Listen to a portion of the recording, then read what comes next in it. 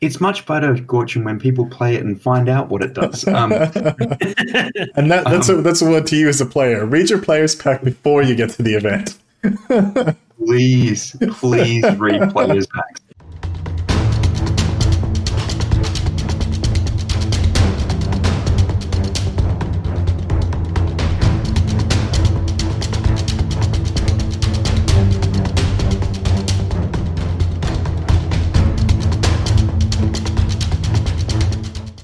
Welcome to HMG. This is Jacob. This is the Historical Miniature Gamers podcast where we talk all things Bolt Action, and this is episode 20. And we're also celebrating our 500th subscriber on YouTube. So if you do listen to us on audio through Spotify, iTunes, etc., we do have a YouTube channel. You can go find us, youtube.com/Western Tabletop. We do all the HMG stuff there and just everything else hobby that we're all kind of into. So I'm Jacob, and today I'm joined with... I'm Gorchin, one of your other co-hosts. And I'm Daniel. And so what are we talking Bolt Action today, Dan? I think it's a little bit different than our last few episodes. Yeah, so we previously have done some army review episodes, which have been, quite good, but also quite long. We're going to dial it back a little bit and actually talk about what makes a good custom mission. What is fun and enjoyable within a scenario. So if you're taking the standard missions within Bolt Action, what are the different things that you can do to add flavor? How do you go about creating a mission that works for you individually? So that's what largely our discussion is going to be around today, and we'll touch on things like, is it dependent on the terrain that you set up for the narrative and the aesthetics or the function? Is it about how you change deployment or do or don't include forward deployment or things like that? Is it something that you just apply limits to what forces can be brought? Is it how you score your victory points? Do you change up how victory points are even done? And then obviously the big one is how important is the fun factor? And we'll leave that one for the end because missions don't need to be fun, Dan. What are you talking about? Oh, you guys have played my missions. You know they're not fun. Yeah, exactly. That's my point. And certainly during the army list building set, it's not fun. No. No. So I think really to push it and get it started is your mission needs to have a clear objective. So you need to know what the mission's actually going to be about. So if you look at any of the ones that are in the Warlord Games mission sets between the standard battle missions or the attacker defender set, they have a clear objective of what you're trying to do, whether it be wipe out your opponent's units or capture and hold on an objective or escape off the edge of the board. Like it's a very clear, you need to achieve this. Yeah, it's an interesting question when you go ahead and design your own custom mission. Is what type of mission do you actually want people to play? There's a couple that you've hit there, and it basically, in my head, it boils down to either board control, so you have to control a certain area of the board, or it's killing your opponent. And new to, I guess, Bolt Action, I haven't seen this in too many other war games. It's actually leaving your opponent's side of the field for double envelopment. That one's a bit unusual. But when it comes to board control, it probably seize ground is probably a better phrase, just because when we talk about board control, we talk about things like holding a dominating position or controlling area denial, controlling firing lanes and that sort of thing. So board control is probably more something that happens as the game goes on. So it'd probably be seize ground, kill your opponent, or basically get to a target area. I guess the real challenge that I've always had sort of writing a scenario is you kind of want to do something different, but there's a reason it always comes back to those three. I think the one that maybe isn't explicitly included in that breakdown is something like Top Secret, where you've got to grab something and then leave with it.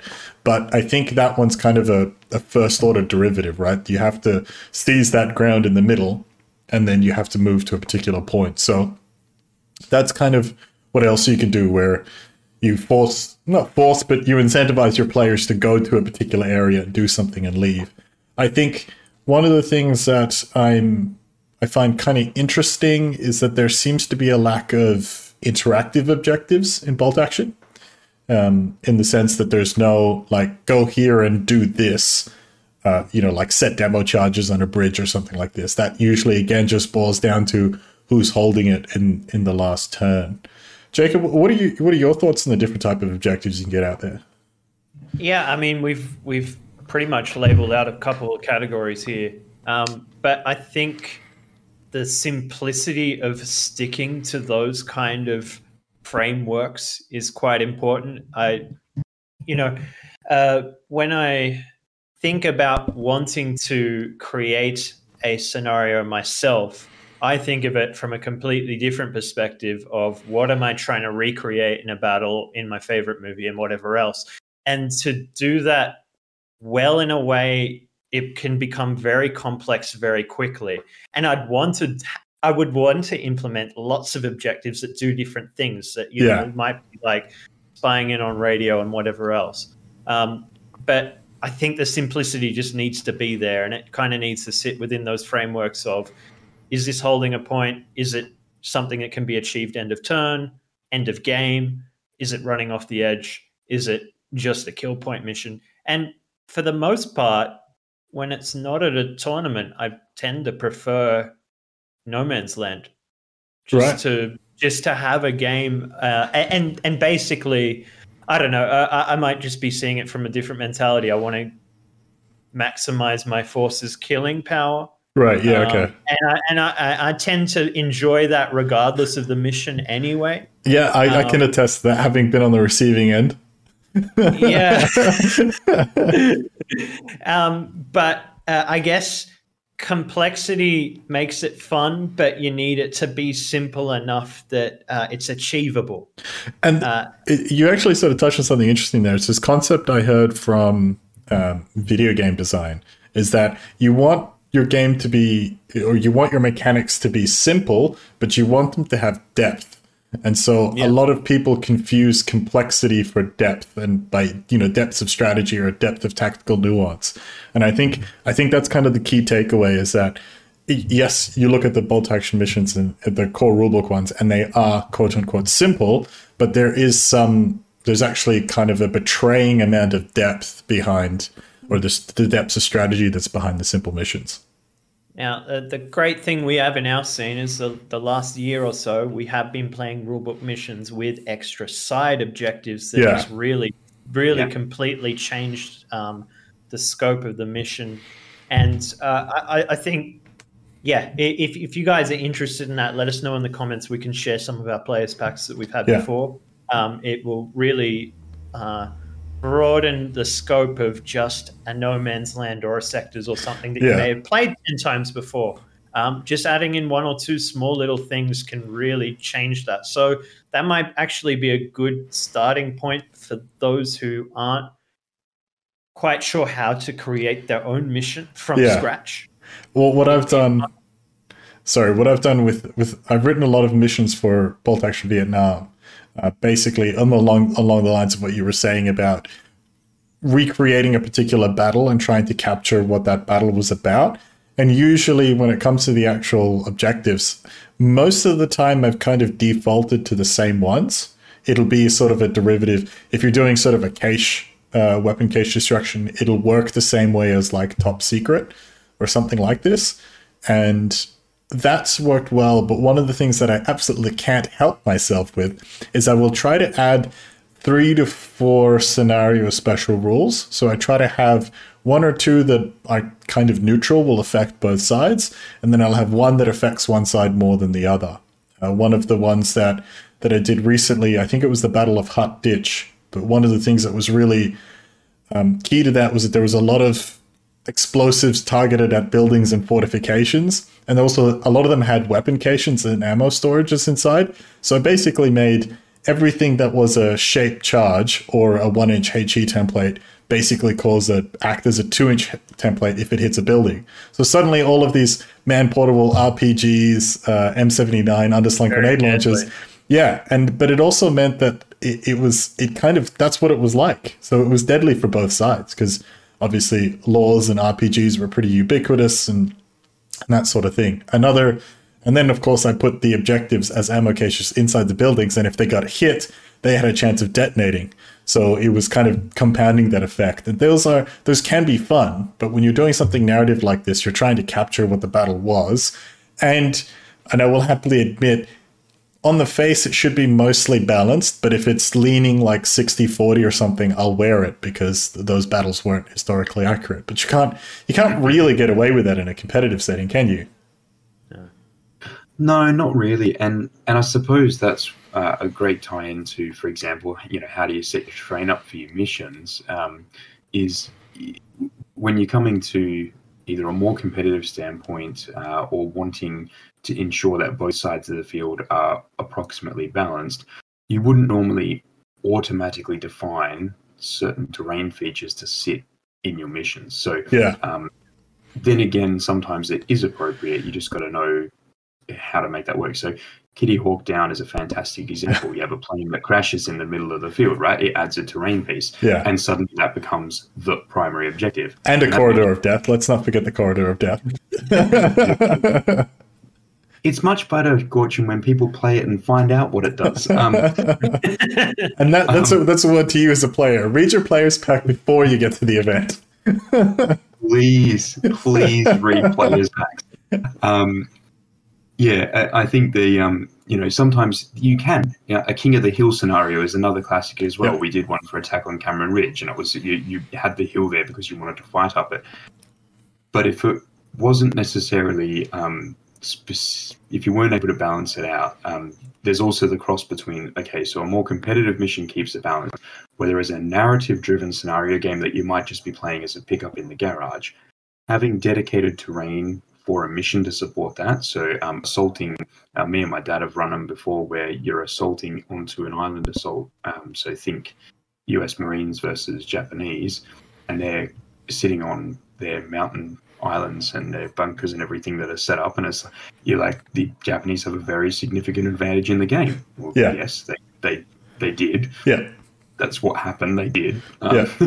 And so you can actually play it through. But if you put that into any sort of a competitive setting, it would be bad. Like if you were the defender on that, you'd feel fantastic, and if you're the attacker, you'd be gutted. And there wouldn't be anything you could do about it because this hill that we're talking about was this dirty, great big thing cast out of foam. It's challenging to play against. It's very challenging to play against, simply because of the line of sight and cover that models just disappear into the mountain. You're like, what do I do? It's like, charge them. It's terrain or mission stipulated terrain can be a bit challenging. I see what you mean. I think there's been a few times in the VC on the trail missions where I've done that, but again, it's had a historical bias. So securing a couple of LZs where the angle of attack was a big part of the historical battle or the strategy that one commander was basically forced to overcome, or one obstacle they were forced to overcome with strategy. Those things make sense. I think the only other time I've done it ostensibly in a fair environment was with some of the firefight missions where there was an objective that you had to destroy. And I think I wrote a list of like, it could be a bridge in the center of your table or something like this. But again, I would probably caution against stipulating terrain in great detail unless you've basically got a really good reason. Yeah, but specifically on in competitive sense, I mean, when you have stipulated terrain in a narrative, that's just going to be so memorable. Why you're fighting. I mean, it's are you primarily a narrative or a competitive player, and what is your player base like? And who are you writing the mission for, right? Yeah, absolutely. And then that moves us then into, it's terrain largely we're expecting in most balance cases, and that will be set up equally between the players. And, it may not be 100% symmetrical, but you will have, an equal amount of opportunity on both sides of the table in most cases. But what about deployment? Now, you guys know I love messing with deployment. I like, that's one of the things that I find when it comes to either deployment zones or how your forces arrive on the field or where they can arrive on the field. That's always a curveball that I sort of throw at you guys. Yeah, what was that? Was that mission where you deploy in triangles? Is it Crossfire or something? Where, yeah, I think the first time I played that mission, it took me and my opponent like a good 15 minutes to just map out the board about where we were allowed to be and where we weren't allowed to be, and which percentage was allowed to be in which quadrant. And I remember as you walked past, you were just like, "What do you think about this mission?" I was like, "You need to fix deployment, man. This thing is cooked." I'm fairly certain that we did not play the deployment correctly in that mission. I do have something really memorable that Dan made. I can't remember the mission, so that part's not memorable, the name. But the one where, like, it was basically people could deploy kind of right up to this no man's land gap, and that there was going to be a bombardment and you had to get away. Oh, yeah. Yeah, that one was the full mission, I think, is called Panic. Yeah. And it came out of a firefight mission that I designed around as a test bed called Turkey Shoot. And that was almost like the inspiration for that was like a Wild West standoff. Where we've got like everyone at the 12-inch line ready to go, and then someone fires off and everyone scatters. But that was definitely different. That actually reminds me of something. I've been playing Necromunda a fair bit on the side outside of Bolt Action. Sue me. One of the things I find that Necromunda does, I'm not going to say well, but it does iconically, is that in a lot of missions, it kind of reduces your agency in the sense that, like, rather than doing the normal things you can do in any game, until a certain condition is met, you can't do a whole bunch of your normal actions. And so there is a standoff. There is a Mexican standoff mission where all you can do is basically pass a bravery check, and if you succeed, you walk towards your opponent up to half of your maximum movement, and that's all you can do until you collect a certain number of failed bravery, and then you reach for your gun, and then everybody rolls initiative, and then you play like a normal game of Necromunda. But something like that works in that thing. But I'm going to tell you that gets super boring really quickly. It's fun for like the first 5 or 6 like dice rolling, and then it just becomes roll the dice, tick a box, move a guy, roll a dice, tick a box, move a guy, until like a random event happens. And I think I don't necessarily think that's good mission design, because it's exciting for the first couple of seconds, but the novelty wears off super fast. And I think that's one of the things that Bolt Action does really well, is just that when you play a mission of Bolt Action, you know you're going to play Bolt Action, and you know you're going to get to your full agency, you're going to have full control over your units. And if you don't, it's going to be a very short-term thing, like No Man's Land about limited line of sight or night fighting rules and things like that. And I think that's something that it gets right, is that the novelty is just on long enough for you to go, I'm kind of over this now, then the turn ticks over and you're like, okay, cool, all guns out, let's go. Speaking of novelty, and everything that you were talking about then just really filled my mind with something that we don't see all that often, but we did in our last tournament, and that was order dice manipulation. Oh, yes. Yeah. With this Enigma mission, if you did well on the previous mission and you collected all these secret codes, you could then draw the first order dice, and that really completely changed our game for the whole thing. Yeah. I'd actually like to play around with things similar to that. That doesn't seem as extreme, but it completely changed the game in a way. But maybe even and you're saying novelty, but what about, you're given 80% of your order dice for the first turn or something like that, and you don't get to move everything. Yeah. So one of the other deployment options that's available, and you can actually extend it into the game completely, is that idea of where let's say you've got 12 units as part of your 1,000 points as an example, but you're only allowed to deploy 10 of them. Simply, like, you're just only allowed to deploy 10. There is an alternate playstyle where on any given turn, you can also have that deficit where you might have 12 units, you can only use 10, or you might have 15 units, you can only use 12. That forces a whole bunch of different choices, and that you are then, so rarely what happens in bolt action, normally, because it's 1 dice per unit, you will always get to do something with that unit unless it's gone down or it's been obliterated. Changing that, of course. But you don't know until you roll the order check if it comes down to it, right? There's still there's a hope right up until that moment, and then there's a very clear yes, no, you get to do what you wanted to do.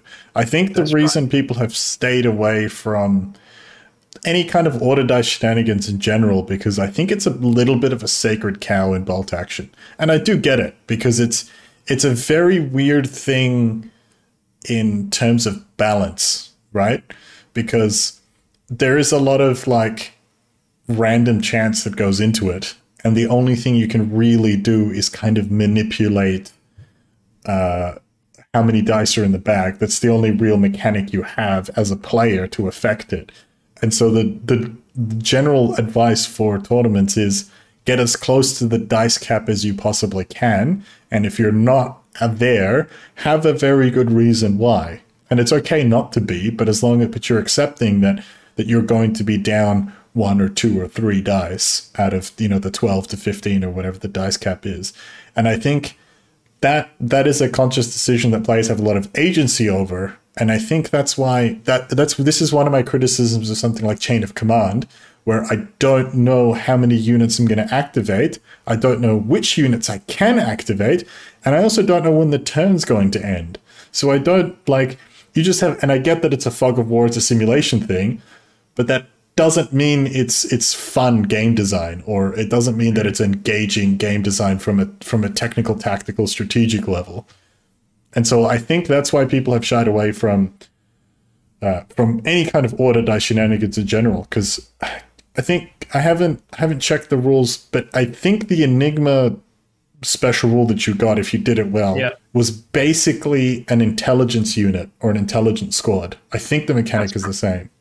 That's correct. And intelligence squads are usually excluded from tournaments for that exact reason, because you can, at a critical moment in time, just go, this is my dice now. Which I think it's kind of one of those things where if you have the option to take it, it's really difficult to justify not taking it. So if it's open and they're 100 points, I have no idea what they are, rather than making it 12 dice at 1k points, you should just make it 13 dice at 1100 points, because everyone's just going to take one.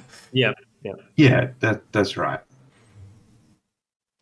And so, and that's just deployment and sort of things relating to deployment or order dice drops in a what would we say is a regular game. So, but we've done doubles events and firefight and all sorts of things where we've altered and done things different with deployment. And the purpose that generally when I'm building what would make a good custom mission is that deployment phase is the initial move of the game, right? So it's the initial phase. It's part of the game, yeah.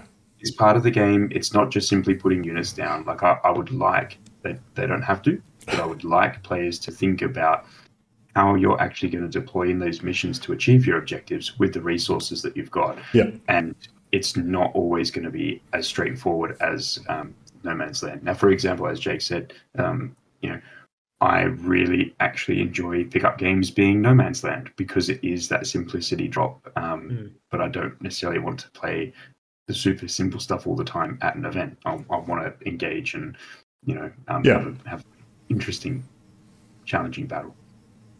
Yep. I wonder if, so I guess some deployments that we have done and that we've seen. So, the core, basically the two that you get in the mission, sorry, that's not fair. The different deployments you get in the core rulebook, I was going to say there's two, but you actually get quite a few more, is that some on, some off is kind of the main one. So there's a first wave or a reserve component or something like this. And then how soon you get access to those units is a very common thing to do with deployment in terms of mission design. What percentage of your force you get when, and that could be, as I said, all of it, up to all of it on the board at the start, all of it, or up to some or all of it in first wave, like I think top secret or key positions or something like this, and then a certain amount has to be in reserve, so they have to come on turn 2 or later. Those are some pretty common ones. Some other ones that you've done, particularly, Dan, is you've done some L deployments, or like L in one corner, L in the opposite corner, and then sectors. Sectors basically does the same thing as all on and some off, but it just does opposite corners instead. I think I'm trying to think in terms of a single player scenario, one person aside scenario. What other deployment levers can you pull?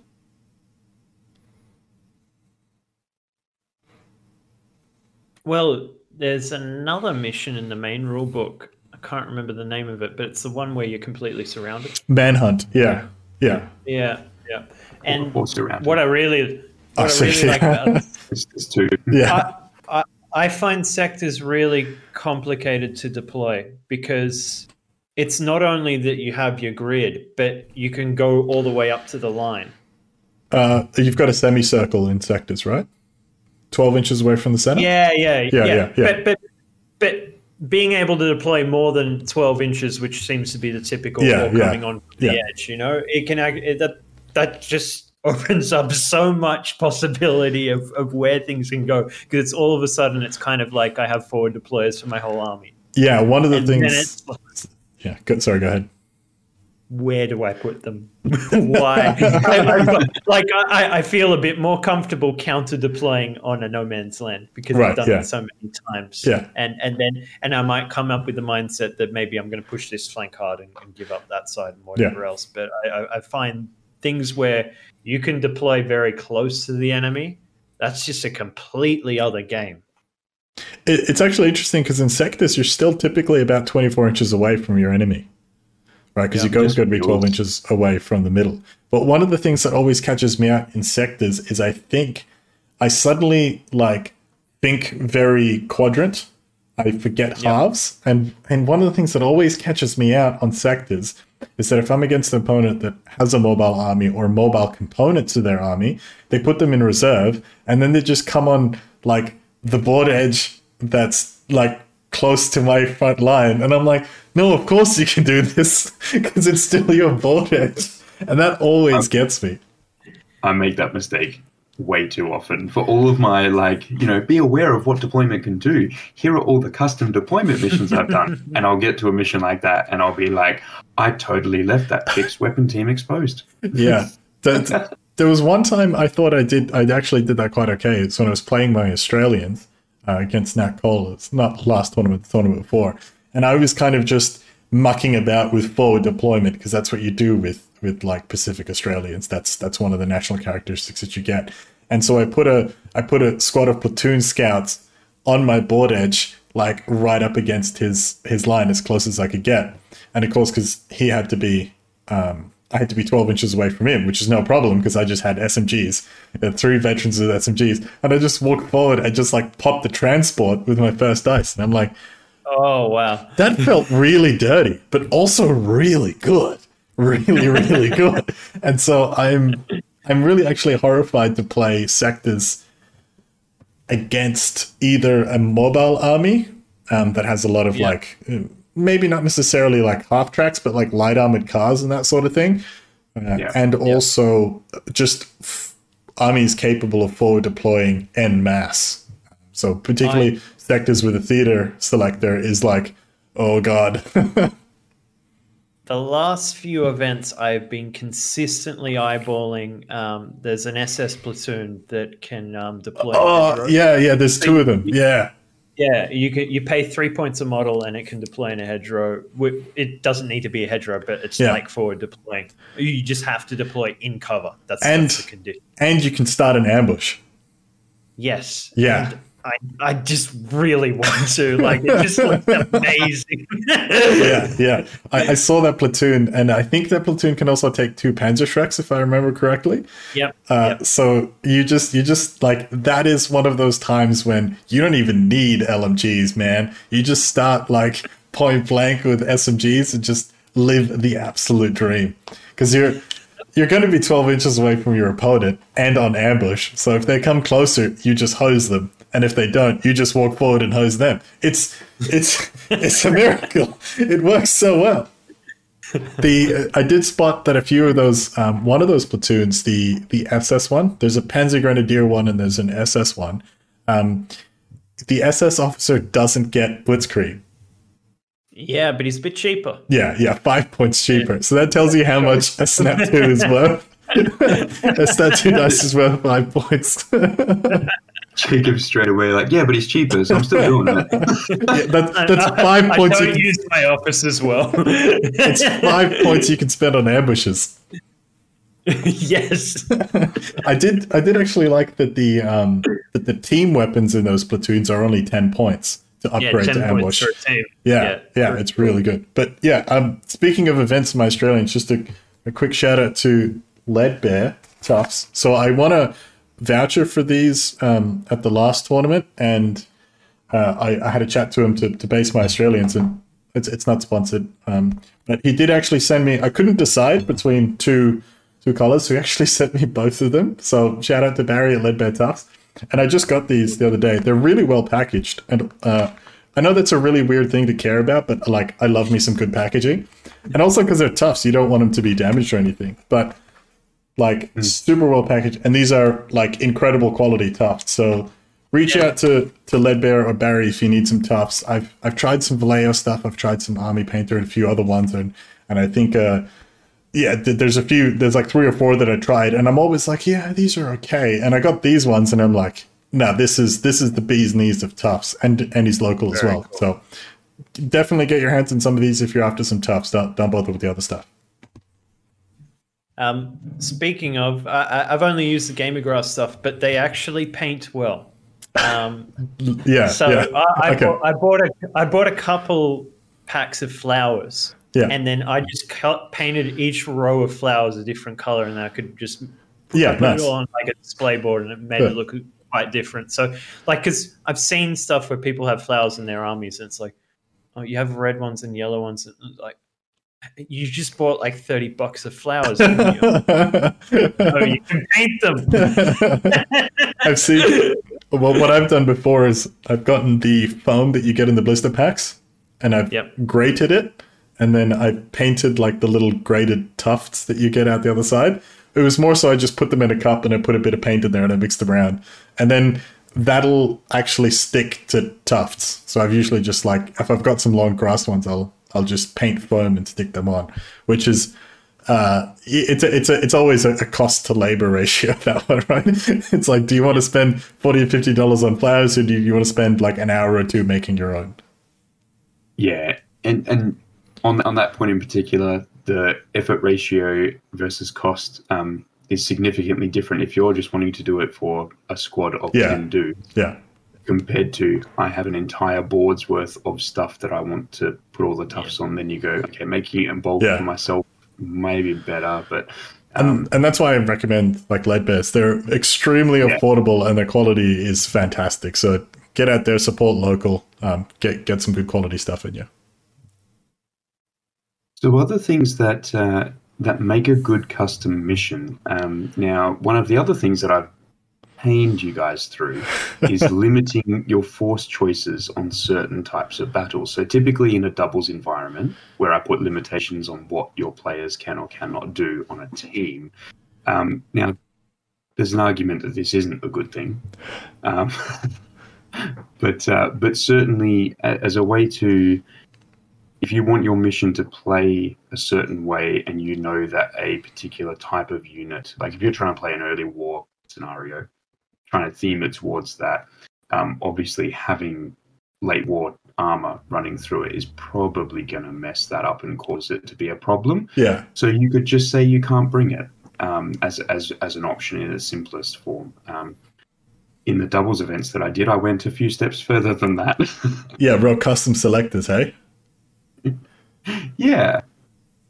That's a.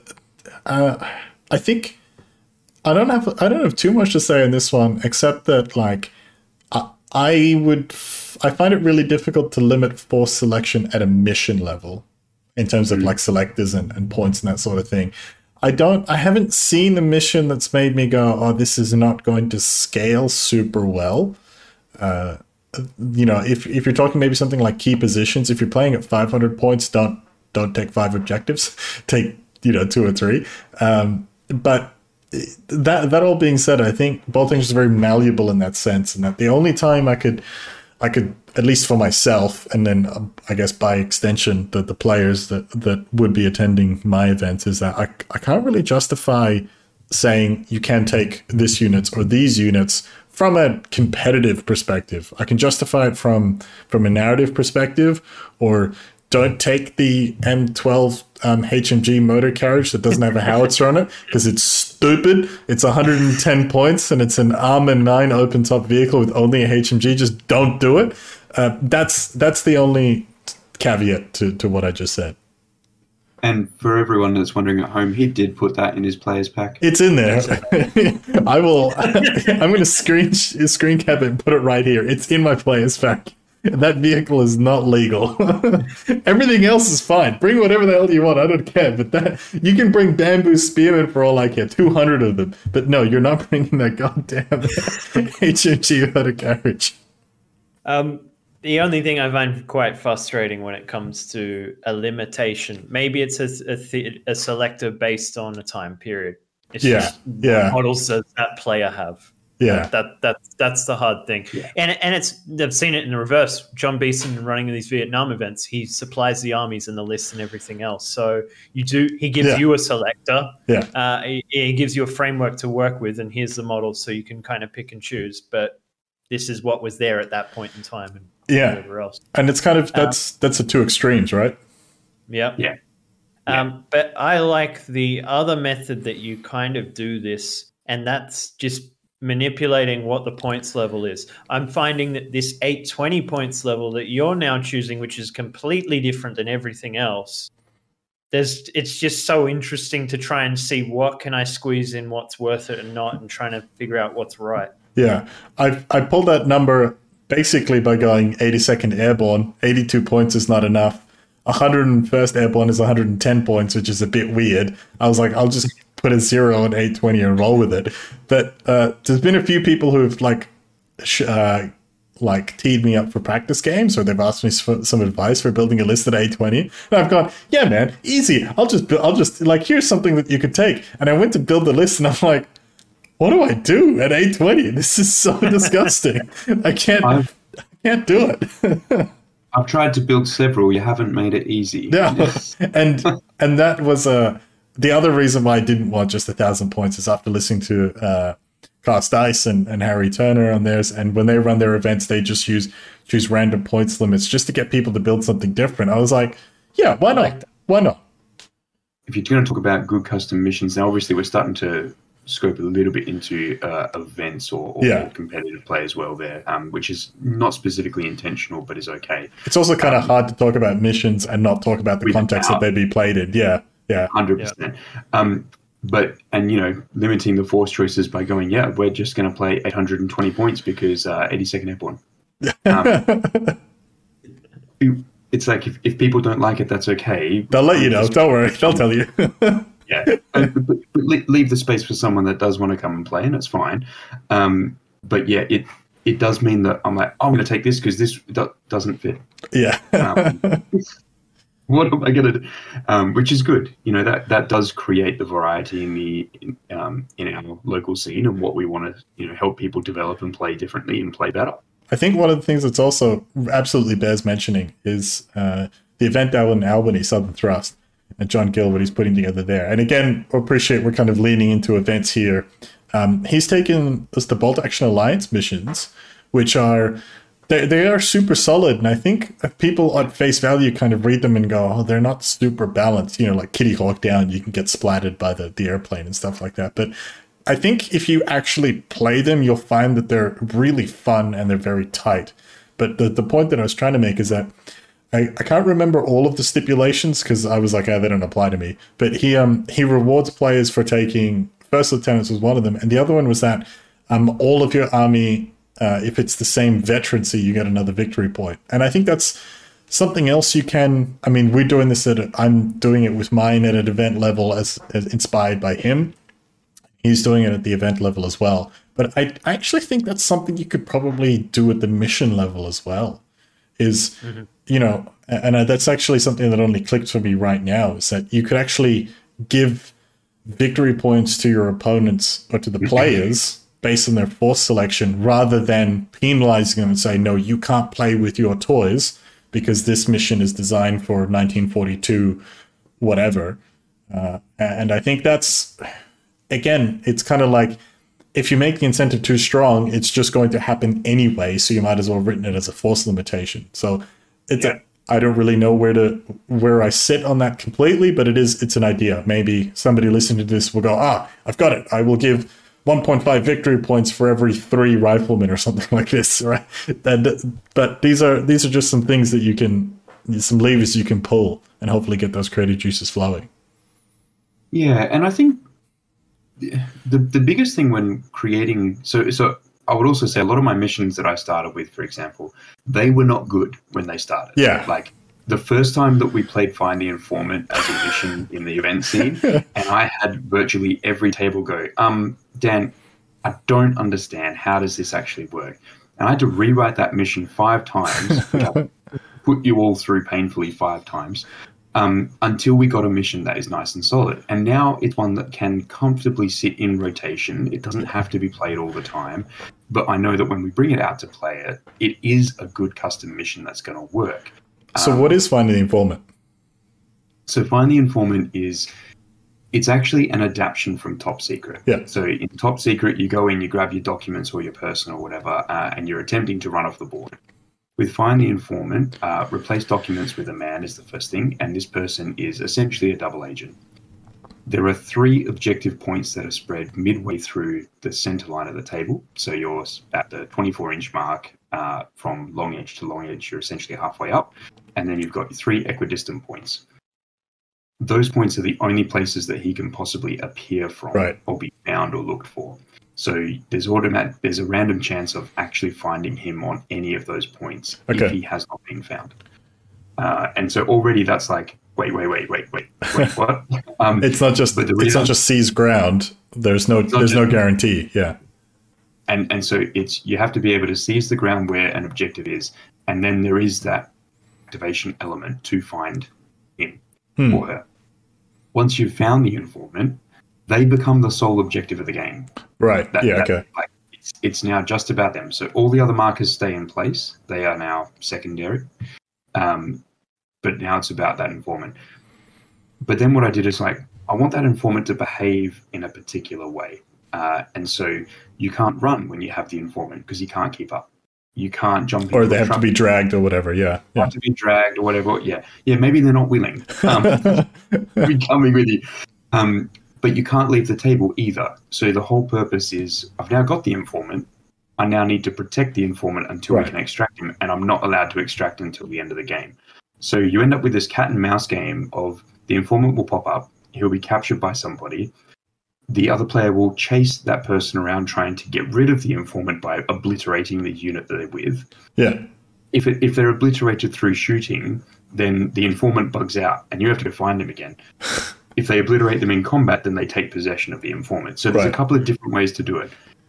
If the informant is missing at the end of the game, then your secondary objectives become your primary objectives again as a way to just resolve the mission outside of a draw. But whether or not outflank was in play, whether or not forward deployment was in play, whether or not a first wave worked in that scenario, they were all things that I had to work through in those different iterations before we got to the final version. Now, as I said, once we got there, everyone knows roughly how it's going to play now, and it's quite straightforward because we understand. And it is a fun mission because it's all held in the balance of largely a 5+ roll on who finds the informant first, these objectives. And so it's 33% chance of you being happy this turn or having to play catch up. But catch up isn't that bad because you, for example, nail the unit with a mortar. Now you could just, if you're the one on the objectives, you get 3 chances to find him, and as long as you roll a 5+ on one of those 3, you're okay. But it does swing back and forth quite a lot. So I don't. It's one that's good to have in rotation, but you don't want to necessarily play it every single event. So that's an interesting. Been a while, Dan. Time to bring it back. Find the informant. It's an interesting question about how you score points there. Actually, I know. Yes. As far as I recall in the rulebook, it's basically always end of game, right? There's no kind of like cumulative or accumulating points in any of the bolt action missions. Yeah, typically bolt action does all their scoring at the end. You may have the only, I guess, incremental form of scoring would be missions that use kill points or 3 points destroyed, but technically you don't actually tally it up until the end. Yeah. There are conditions to finish early, though. Yeah, well, demolition is a yeah, of course, yeah. You know, and that one can actually be quite. In certain circumstances, it has the potential to be quite toxic because you can just. That was my last unit. You can't get to my objective, but I can just land on yours. Cool, that was a fun game. But, I think in one of my first events, Rust like did me in like 20 minutes in like turn 2 or something. Oh, did you not have a unit on the objective and he just like ran a truck on it? I was green and he okay. had some shenanigans going on, and he said it very like in turn 1. He's like, "This is going here. Nothing you can do about it. Turn 2, it's going to be on it, and that's it." And one of the reasons that was able to happen was on that. If I remember the game correctly, because that one stuck out to me. There was a road for the vehicle which didn't have a roadblock on it. David just to shoot straight through. And Russ pulled me aside and was like, "I know that we're only just getting back into the events and stuff, but you got to fix that on terrain tables because that's going to be a problem." Yeah. So it's like block it with a wreck, block it with something. Or don't use them. There seems to be an unspoken rule that is only spoken when it's been violated, is that there is no straight road between board edges, and there's no straight road that's longer than 24 inches. That seems to be the 2 golden rules, is that for some reason in the fields of World War II, nobody in the appropriate converted ground scale, nobody had a straight road that went longer than 24 inches. There was always a bend. Or a T intersection, or like a staggered cross intersection, so you couldn't just go straight through it. That seems to be the golden rule. Even if it didn't go anywhere, you put one in the way. And I think it's just to stop stuff like that, because and I even remember it was like one of the games that I played. I can't remember who I played it against now. I think it might have been against BJ, who was also pretty new. There was like a road that stretched like from one end, from short edge from long edge to long edge. It was 48 inches long, and like without even saying anything to BJ, I just moved a piece of terrain into the middle of the road. And then he was just like, he's like, "Why'd you do that?" And I was like, "Oh, so you just can't cross the thing in one go with a vehicle." And he's like, "Why is that a bad idea?" And I was like, "All right, let's sit down. We're gonna go through why that's a terrible idea." Let's start the education. But and so there are things to be aware of. But also, and we mentioned it earlier with other ways to score points or to do points within missions. Like we talked about side objectives, and now, and some of these things have come across from other game systems that we've played before. In primaries or secondaries or things like that. The side objectives were extremely popular when we introduced them the first time around because they were so different. And if you want to check those out, go look at our Partisan Pete episode. I think was that the first one, Partisan Pete? Yeah. On the side? On the side? On the side was the first one. Yeah. But we got great video about Partisan Pete. Yeah, we do. Yes, it was a good recommendation. But I think there are several different ways to, I guess, look at your points within a game and how you score them. And I think the biggest thing, what makes a custom mission, or in fact any mission, what makes it good is when those points are achievable or a little bit of a stretch, but they're not so unachievable that if one player does get slightly ahead, that it's a snowball and you can't catch up. So I know some of the campaign book missions, especially for ones that you might start on a short table edge, and the idea is to like push as far down towards the opposite short table edge as you can. The big rewards for the points on the back end are like, sort of 3 to 5 points per unit that gets back there, and you're like, wow, that's incredible. It's like, I'll just outflank stuff. No, it doesn't include outflank. It's like, but why is it so beneficial for those units to get up there? It's like, I'll just put 15 dudes in a truck that are all like 3 different teams or whatever, and I'll just zip it down there at the end. I'm like, I'm going to get like 20 something points, and it's like, apart from the fact that you sent them in a paper bag on wheels. This is what the Buffalo's good for. Buffalo with a captain in it. The one time. But essentially, it's like even if you did have that space where you're going to potentially think you're going to get all those points at the end of the game, they reward you so much because your units have to survive. Yeah, and because as soon as they die, they're going to give points back to your opponent in most of those cases. So it's like you almost want the mission's actually encouraging you not necessarily to push for the very end zone unless you have to or could. The game always hangs in the balance. Halfway, always hangs in the balance. Aim for the halfway point, and then it's you'll end up with it fairly close. Do you think that's why they? So my impression was that the reason they only scored at the end was basically a speed of play thing. Because I've listened to Monday Musings with Alessio, and his main thing, there's even some mechanics where he's like, yeah, that's a perfectly good mechanic. The one that really springs to mind was like, why don't templates, when they miss, why don't they scatter? And he's like, yeah, it's a really fun mechanic, but it also takes forever per template, and it really slows the game down. And also, it's just a good way to have something to argue about. And then also when he talked about, everybody always complains about LMGs and MMGs and stuff. And the one thing that always comes up is why don't they do D3 pins? And when he was talking about that one, he was like, D3 pins was way too powerful. We haven't, and then he says, we never tried D2 pins. But then he's like, D2 pins are the same as on a 4+, it creates 2 pins. And that's also the same as every second time you roll that dice, you've wasted your time, or you've wasted the player's time. And I think, again, I could be misattributing it, but one of the big things that I took away from that philosophy is speed of play is very important to the design of bolt action. And it actually really comes through in the core of the game, at least for me, especially now playing Necromunda and Malifaux as well, particularly. And that's a for a newbie like me, it's a 4-hour game, right? And we're talking like 10, 12 models aside.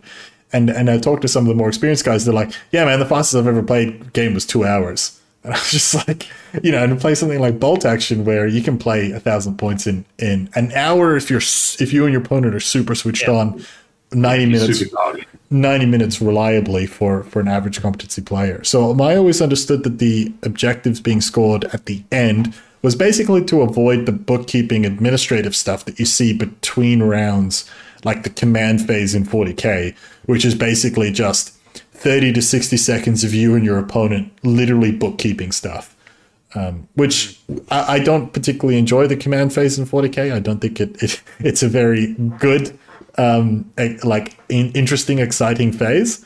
But at the same time, there's a part of me that goes, why don't I just score objectives as I go? Because it's kind of, in my head, it's a little bit faster than scoring it at the end. And one of the things I completely did not appreciate was the fact that the game hangs in the balance until the last turn. And while the speed of play stuff might be true, thinking back on it now, I actually think that that's the main reason why they're scored at the end, is that the game is always in contention. Yeah, and I would definitely say that in comparison, I only played 40k for only a little bit, particularly with you and Nick and all those, and that's where I'd lose interest. I'm at the point now that I can't win, no matter what I do. Yeah. And I feel like I've got a good chance, even if I'm down a little bit in Bolt, right at the end, they've still got an opportunity to swing it around. And I think that also plays into the activations. Yeah, of course. Yeah. That kind of stuff. So, I think it's intentional. I don't think it's not there for like they would have made it. Obviously, they're 40K riders and everything else, and they would have been counting objectives and everything from beforehand. There would have been an active reason why they chose not to. And that was my point. Is like I always assumed it was a speed of play thing, but now to Dan and your points, I'm actually convinced to the church of game hangs in the balance. Yeah, yeah, and I think the reality is it's probably a little bit of both, right? So yeah. Because speed of play and efficiency of just being able to get through a game has for a lot of those systems, for bolt action, for black powder, for any of those bits and pieces, it is about the speed of play. Black powder and stuff probably more so because you're talking significant number of 28mm figures in some of those games. But but certainly for bolt action, I've tossed up the idea of doing cumulative scoring for different scenarios or different setups. The closest we've got to is those side objectives where as you're nailing them that you're able to record them down, but we generally use them as like a bonus point for tiebreakers and victory points as opposed to the actual winner of a game. Not opposed to trying it out if that's what people want to give a go, so let us know if that's the case and we'll put something together. Probably quite good for narrative play, if I'm honest, because narrative play, if you're only playing one scenario over the course of a day, doing those incremental scorings helps actually give you that progression to your end goal. Especially if you're doing multiplayer. Sense. Yeah, exactly. But we'll see. I typically lose count of the number of games that I have fought to the bitter end because I thought I could still just contest that objective and therefore deny it.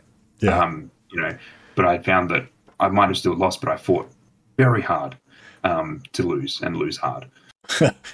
and that's something that I didn't actually appreciate until this conversation is that the only time I've gone, I can't do anything to win this game has been bottom of turn 5 or bottom of turn 6. I've only got maybe 4 or 5 dice left in the bag to start the turn. I've only got a couple of activations left, or even at the start of turn 5 or turn 6, many times I've gone, it's this activation or the game's over. And it's been like that for me and my opponent. And I'm trying to think of any other war game where I've had so much engagement from myself to still think that the game's in contention. Now, that's not to say that I tilt or I give up easily or anything like that, but there's plenty of other game systems where you can go, you're just like, particularly with cumulative scoring, you just kind of get to turn 3 and you're just like, turn 3 at a 6, you're just like, this pony's already like run, the snowball's already got too much momentum and it's too big and the ship sailed. It's actually kind of interesting because I'm thinking about how you do activations in bolt action, or rather you don't do activations, the dice bag does it for you. Is that almost actually is better for cumulative scoring because you have much more chances to interact with your opponent, get them onto and off objectives. Do you see where I'm coming from? Yeah, because that push and shove across a battle line or an objective, you potentially have more than one crack at that per turn. Yeah. And so I don't know. I'm seesawing. I don't know. I don't know if I'm going for end again because it's always in contention, or if I go at the end of every turn, just because you've got more opportunities to interact. I got a wild card for you guys, though. Here we go. Because Dan said progression, and then we're talking about something that you could achieve each turn. Why don't we have a veterancy level up as an objective on the board? Ooh. As in to get like a green unit to level up? Yes, like a green roll. Like just an objective piece and it's a green roll. And you just see what happens. You've been playing too much Unreal 2000. Gotta get those power-ups. Actually, okay, so when I was designing the Tank War event for I think it was 2019 show, I tossed up a few different ideas of how we could do that. One of them was we don't do a tank war event as tank platoons. We do a tank war event as a tank race. Think Mario Kart, think World War II tanks. So it's the vehicle damage table, instead of being immobilized, it's like moved backwards 6 inches. And it represents you like slowing down and everybody else speeding up. I was looking at all sorts of things. I was looking at being able to drop oil slicks behind you. I was looking, so you would have. So you wanted to play Gaslands. You just wanted to play Gaslands. Well, I didn't know about Gaslands at the time. Of course, now I do. I'm kind of like, well, there's no point doing Tank War Mario Kart. But watch our comment section explode for Tank War Mario Kart. Watch our paint our miniatures section go viral as Dean and Chris just start 3D printing Mario stuff and putting it onto tanks. But yeah, that was one of the things where I was like, how can I make these things? So that's a custom mission of a completely different design, because you're suddenly changing the whole game. And obviously it wouldn't necessarily be everyone's cup of tea. But certainly for those that are coming down to have a bit of fun, you could, hey, Gorgon, we could actually give the Hellcat some fast movement. Wouldn't that be nice? We can finally have the fast rule that Alessio himself said he wants to add to the game, rather than just slow and wrecky. So only when you're going in a donut on my racetrack. Yeah, it's at Nürburgring with the elevated sides. So I wonder, like, that all being said now, let's work this backwards. So now that we've talked about all of the different components of a mission design, how do you actually sit down and write a mission? Like, where do you start, Dan? Where do I start? Yeah. Because you don't start at deployment, do you? No. So I'll do my, actually, let me flick up just so I can read off my sheet here. He's got notes. He's more prepared than I am, Jacob. Mate, you want to ask me how I prepare to write a mission? It's all in my head. Yeah. As it is. Yeah. Just on the seat of my pants is figured out from there. But I would say, like anybody who has produced media, write a book or anything else, you want to do your very beginning at the end of your work. So the deployment should be the last thing that you do if you want it done right. Yeah, so that's really wise, actually. I mean, it was a loaded question, because I would always say never start at deployment, because you don't know what your mission looks like. But I think that's sage advice all around there, Jacob. So where would you start then, Jacob? Not at deployment. Where else then? I'd skip right ahead to objectives. Yeah. Figure out what the idea is of the mission. Yeah. And then I'd work backwards. So what I would work from what is my ideal goal in a narrative sense. And then I would place those are the core things that make this the mission. Yeah. Then how do I want players to play it? Which would then go into what the deployment is and what special conditions I'd want. And then I would go. The thing is, Dan's done this way more than I have, but my impression is that you need to play test this with lots of people who are willing to actually tell you what's right and wrong. And it's going to take several revisions. You're never going to, I would imagine, I'm just putting it out there, that nobody could actually design a mission and have it be perfect first draft and that's it. No. There's I would say about the 3, 4, 5, 6 VC on the Trail missions that I've written, I've sort of gone through 3 or 4 revisions, kind of theory crafting it in my head.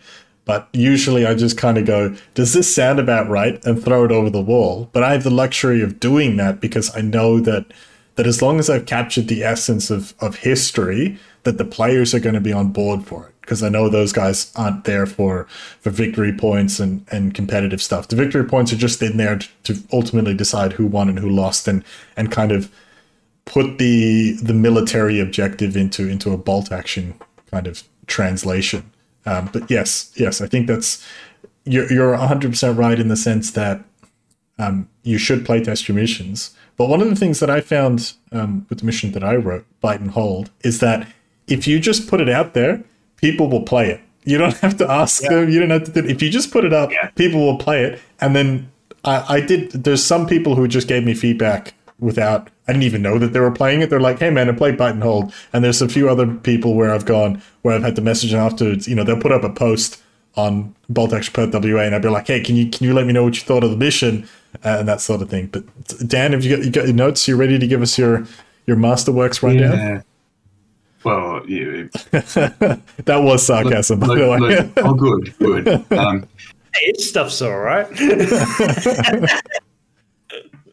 free publishing, but so I actually have a template that's built. Now the template itself is actually built to replicate the same headers that are in the Bolt Action missions right now. So I've converted all of my custom missions to follow that format, and that's more a simplicity thing for me to keep track. But it's also good for your players because that's what they're used to. It's what they're expecting to see. And I think it's an underappreciated detail, actually, is that if you're going to present missions, present them in the way that they are in the rulebook with the same headings. Yeah. Yep. And where possible, pictures on deployment is beneficial if you are doing something that is odd, which virtually all of mine do. And I'm going to be honest, it doesn't always help. No. Sometimes it's just about getting the right diagram and the right sort of setup, and then the words that match that diagram. But readability on the right heading is really great during a match. Yeah. Not having to skim through the description and whatever else, and this is the condition I've got to reach right now. Yeah. But in terms of when it comes to how I actually think about putting together a mission or something that I want to be a mission, because I absolutely playtest all my stuff before you guys ever see it, is I will create almost a two-sentence summary of what I think the mission I want to be about. So, for example, so this mission's one you haven't seen yet, called Aerial Interference. An aircraft soars overhead, you can't see any distinguishable markings, and you chose to dive for cover just to be safe. The aircraft turns around and looks to want to engage, and it circles for its another strafing run. So that's your introductory brief to the mission, is you're on a battlefield being strafed by an aircraft. Fantastic, wonderful. If you want the reference as to where this has come from, there's a section in, I think it's in Kelly's Heroes, where an American fighter strafes their own position and blows up the German equipment they've just liberated. Yeah. From somewhere else, and they get quite irate about it.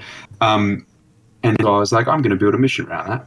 Everyone complains about Rookie Pilot. I'm going to create something that sort of Rookie Pilots both people, and then they can't complain.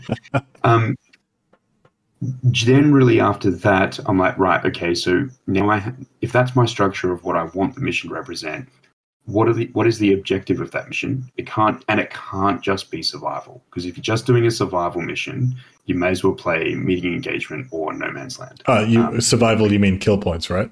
As kill points, yeah. I don't like creating things that are solely kill point based, because I feel that the actual standard missions essentially do that. Like I might modify the deployment, but then I'm just simply modifying the existing mission. I'm not creating something new. Yeah, that's a good point. Something like Meeting Engagement, No Man's Land, and the other kill point one, I guess Demolition being the closest one, is kind of like you've almost done everything around kill points, and anything further than that is actually a tweak on that mission. It's not even a derivative, right? Yeah. You're just adjusting some parameters. Yep, which at times I've done as well, different things. But this mission has 6 objective markers, and the idea is that you must control as many objective markers as possible before the strafing aircraft comes back. Right, And the strafing aircraft comes back in turn 4 and turn 6. Right. So this will be a cumulative scoring map. So a cumulative scoring mission. So you at turn 4, whenever the plane is coming in at turn 4, I haven't quite decided if it's the beginning or the end just yet, because that needs a bit more play testing. But essentially in turn 4, you'll do like a mid-game score up of who's got what. And then on turn 6, you'll do the final score up. Now, of course, the plane will strafe things that are out in the open. So if you're in cover or in protected in a building or whatever, you're essentially exempt. But all the objectives have to be in the open. Out in the open. Yeah. Love it. Of course, why would I make it easy for you guys? So you've got your risk reward is Now, the less units you put in the open, because you randomize across all the units that are available for who gets hit by the airstrike, the less units you put in the open, the worse it is. But the more units you put in the open, the more you have to risk sacrificing. So have fun with that. Yeah, yeah. So yeah, it's an interesting mission. I look forward to playing it. I don't look forward to getting strafed. When I have actually, I should. So the strafe run is simply it's D3 pins on the unit. If a natural 6 is rolled, then you take 1 automatic hit at +2 pen. So it's not a airstrike as it is typically. It's a budget prep bombardment. Yeah, budget prep bombardment. A more balanced approach. Yeah. So there's no stinky. What's that British cheese called? The stinky one. Stinking Bishop. Stinking Bishop. Yeah. It's no stinking Bishop. So I've talked about sort of the VC missions that I've written, and it's always been kind of what's the feeling of the battle that I'm trying to capture. When I wrote Bite and Hold, my intent was completely opposite. I didn't have a historical inspiration for Bite and Hold. Well, I didn't have a specific historical inspiration.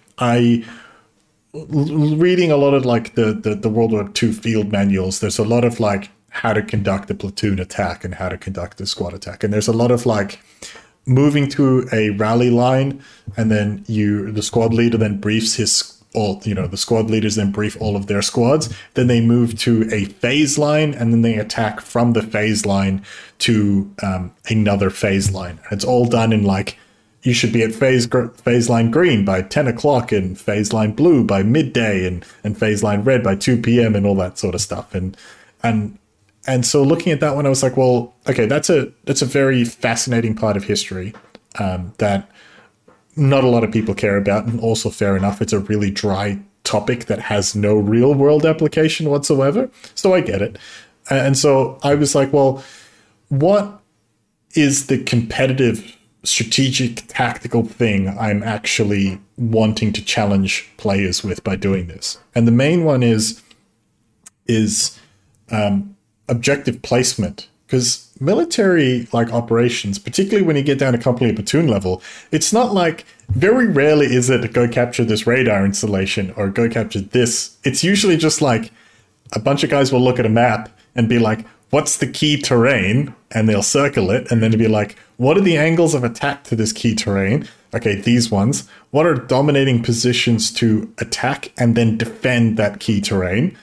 And okay, that's all done. Where are we going to start? Where are we going to put all of our packs? Where are we going to rally? Where, do we have artillery support? All of this sort of stuff. And I'm like, well, again, super boring logistical stuff that I don't even find interesting in strategy, like video games, that sort of thing. So there's a good chance nobody's going to be fascinated by it. So what I want to do was, okay, how do I convert that into a game mechanic? And so what I did was objective placement.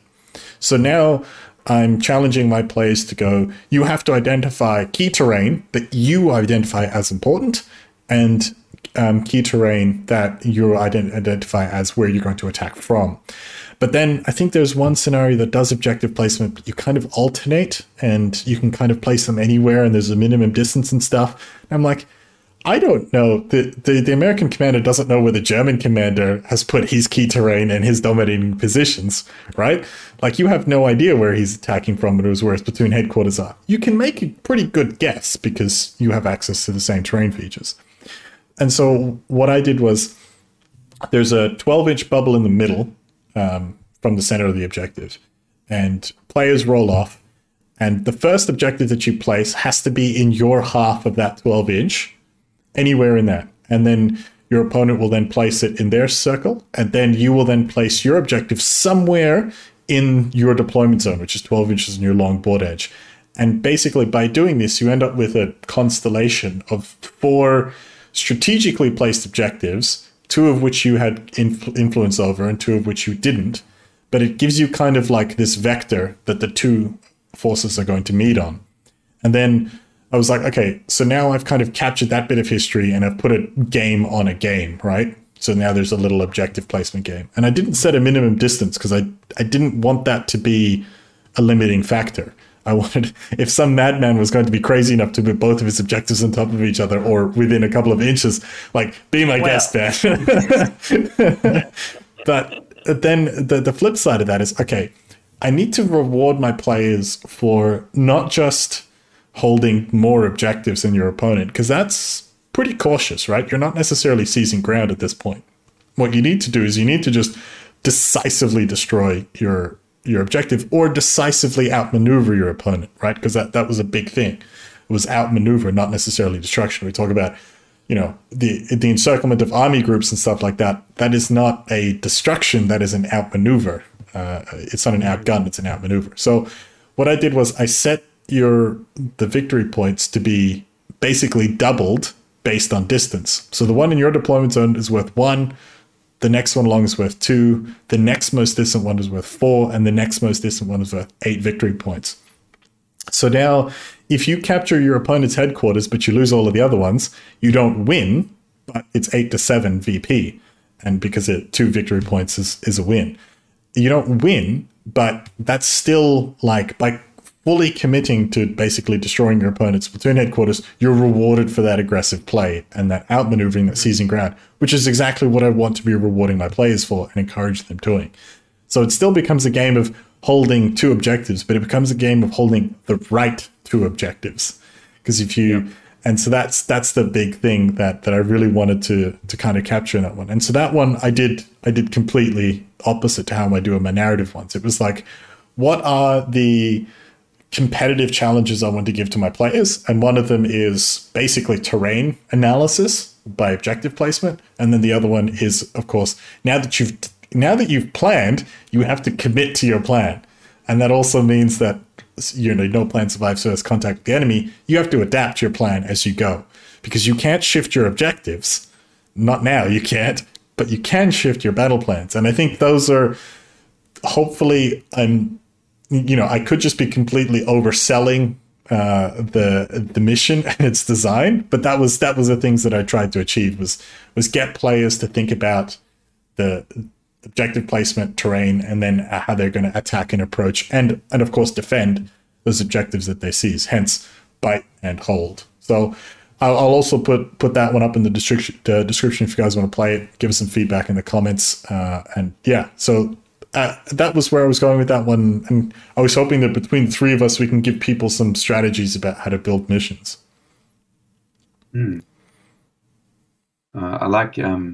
I look forward to playtesting that one. And not getting it was a tough one. Yeah. Damn IS2. You guys also did play at doubles, which is not how the mission was written. But that made it really fun. That was fantastic. It was a fun game. I had fun, and I was just spectating. War correspondent, you were. Yeah. Yep.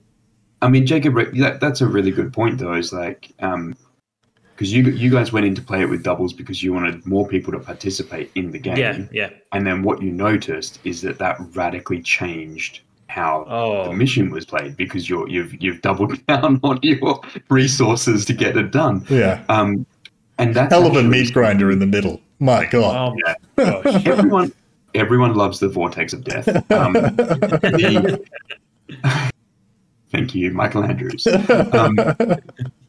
I do think that, and to cap all of this off, a good custom mission has to be fun to play. Yeah. Like, if it's too much of a logistical operation, which I've made several missions where it's just like, okay, like I literally have to feel like I am on an English comprehensive assessment to understand what this mission actually wants me to do. So you got to be careful on that point of view, but it should be scalable to any number of players where possible. Not always going to be achievable, but where possible. But it needs to be fun, because if your mission's not fun, the reality is people won't play it.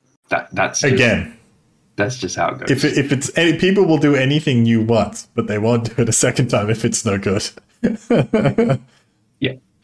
Fun and simple is what it needs to be, and if it's a little bit complex, if you can chuck a diagram in there, that's just going to make it so much easier for your players. Absolutely. Diagrams are always a good idea.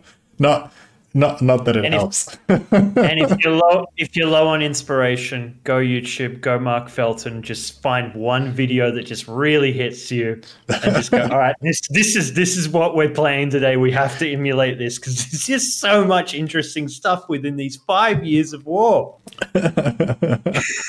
I mean, you're not wrong. No. Yeah, and if you want to know about other weird stuff that has happened, you can check out our G&T episodes where we talk about weird battles of World War II. So we got a new one coming up, don't we? Yeah, the next one's actually going to be a little bit different. G&T episode 3. Tyler and I did it. Basically, we did a hobby hangout. So stay tuned for that one. We built tanks, we talked tanks, we painted tanks, and we swore. It was actually, I think we kept alternating which one of us was missing a part. And there would just be this like complete moment of silence and concentration, and then you'd hear this little click, followed by a very loud swear word, and that was alternating. So it was really nice to know that was a universal experience for not just me, but also for Tyler and hopefully for everybody. Or we just managed to find the two clumsiest model building buffoons, and we stuck them on two ends of basically a cup and string. I have dropped so many parts in my garage, it's not funny. I will say that your scale kits are not fun. Don't do this stuff. Just stick with Rubicon. No, it's easy. Each to their own. Yeah, as Tyler is unfortunately learning out, yeah, a scale kit is very different to a war game model kit. Yeah. And that's they share similarities in what they look like, but their construction is completely different. So that would be my only. I love scale model kits, and so for me, it's not. I'm just like, bring it on. But when Tyler opened up his tracks and he sent us all those messages, they were individually linked, and I'm like, Tyler, that's not even the worst of it. Some of them you have to individually pin. Oh God, yeah. And that's one of those things where even as people who do scale models, you and I, Dan, are cut from different cloth because he like sent us this like Ziploc bag of track links, and I just like a vomit emoji. Give me a vinyl track any day of the week. And I jumped straight in going like, oh, but it's okay. You can do it like this and like this. And he's just like, I don't care. So what makes a good custom mission, guys? So that's one statement to summarize. Jacob, go ahead. Man, I've said it before. It's got to be simple and fun. That's the key. It's got to present a challenge to your players. Whether it's a narrative challenge or a competitive challenge or both, it has to challenge your players somehow. Yeah. And I think probably for me, the last piece that makes a good custom mission is it needs to be replayable. So it can't be a predictable outcome. And that you won't learn until you play test it, as I found with several of my missions. I was like, oh, if I apply this with this, and then all of a sudden I was like, this is the same outcome. That's fine. Rewind, try it. This is the same outcome. So just the replayability, you want to make sure that your mission can't just be essentially passed over and ignored, because naturally through the progression of the game, it will lead to an outcome that is the same. So, but I think all three of those points are fantastic things to aim for, and don't be afraid to give a mission a go to try and write one. Yeah. Speaking of, where do you guys find missions typically? Obviously, well, not obviously, but where I find them is just the Bolt Action Facebook groups in the file section. Yeah. And I imagine that you can get a handful of the BAA stuff on maybe some old archives of WWPD. I think they've republished them, or they're about to. And I think you can find a handful of them on the Warlord Games site as well. Yeah. Yeah. There are several places I know where they, and you've mentioned several of them already, that where they get put up. The other thing to, like, when people post players packs for like things that are not in your country, download the players pack. Check out the missions that try something out. Like, I've still got the Juggernaut ones where I'm trying to figure out exactly what I want or don't want to try from their selectors to then try their missions. But essentially, they put their pack up and they review it all the time. They get their stuff out. We've obviously Bolt Action Alliance, but there are several. Like we've just had several really big recent tournaments come through. Welsh Open, World Team Championship, Spanish Nationals. I think or one of us was going. Like several events that have run through. Most of them have their players packs available that you can go in and just look at what missions we're playing, and they're kind of all different. So when you do see them that are available, that's an easy way to pick up some extra missions. That actually, go ahead, Jacob. I'll just throw it out there. If you're not a social media guy, you don't really like being clued into Facebook and whatever else, the Warlord Games official Discord is absolutely jam-packed with like the notifications for this, and how many tabs of actual channels they have is just endless. So I'm sure you can find something there if you're not all that keen on being on Facebook or otherwise. Yeah, I was just what Dan there was saying just reminded me. There's a I apologize if I pronounce your name incorrectly, Bo Mortensen on Facebook. Mm-hmm. He runs a YouTube channel. I think it's called Bolt Action Tutorials or something like this. Bo is one of the top players in Europe. And the way that he breaks down the game and talks about it, he gets a whiteboard out and talks about examples and stuff.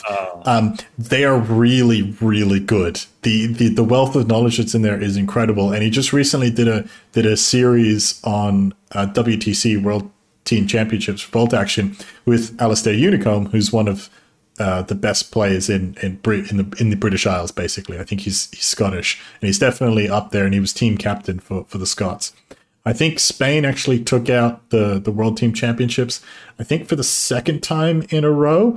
But yeah, you can check all that out on Bo's channel. It's really great content. And it was one of those things where, again, I'm not affiliated with him or anything like that. He probably doesn't even know we exist. But it was just one of those things. I scrolled past it. I was like, this stuff's really good. And if anybody's keen on Bolt Action and learning how to get better, his channels, his tutorials are really great. They're all really well bite-sized, like 20 or 30 minutes, and he just goes through the content really well. So if you're keen for some more of this kind of stuff, the stuff that we've done on the channel about how to get better at Bolt Action, you absolutely have to check out his channel.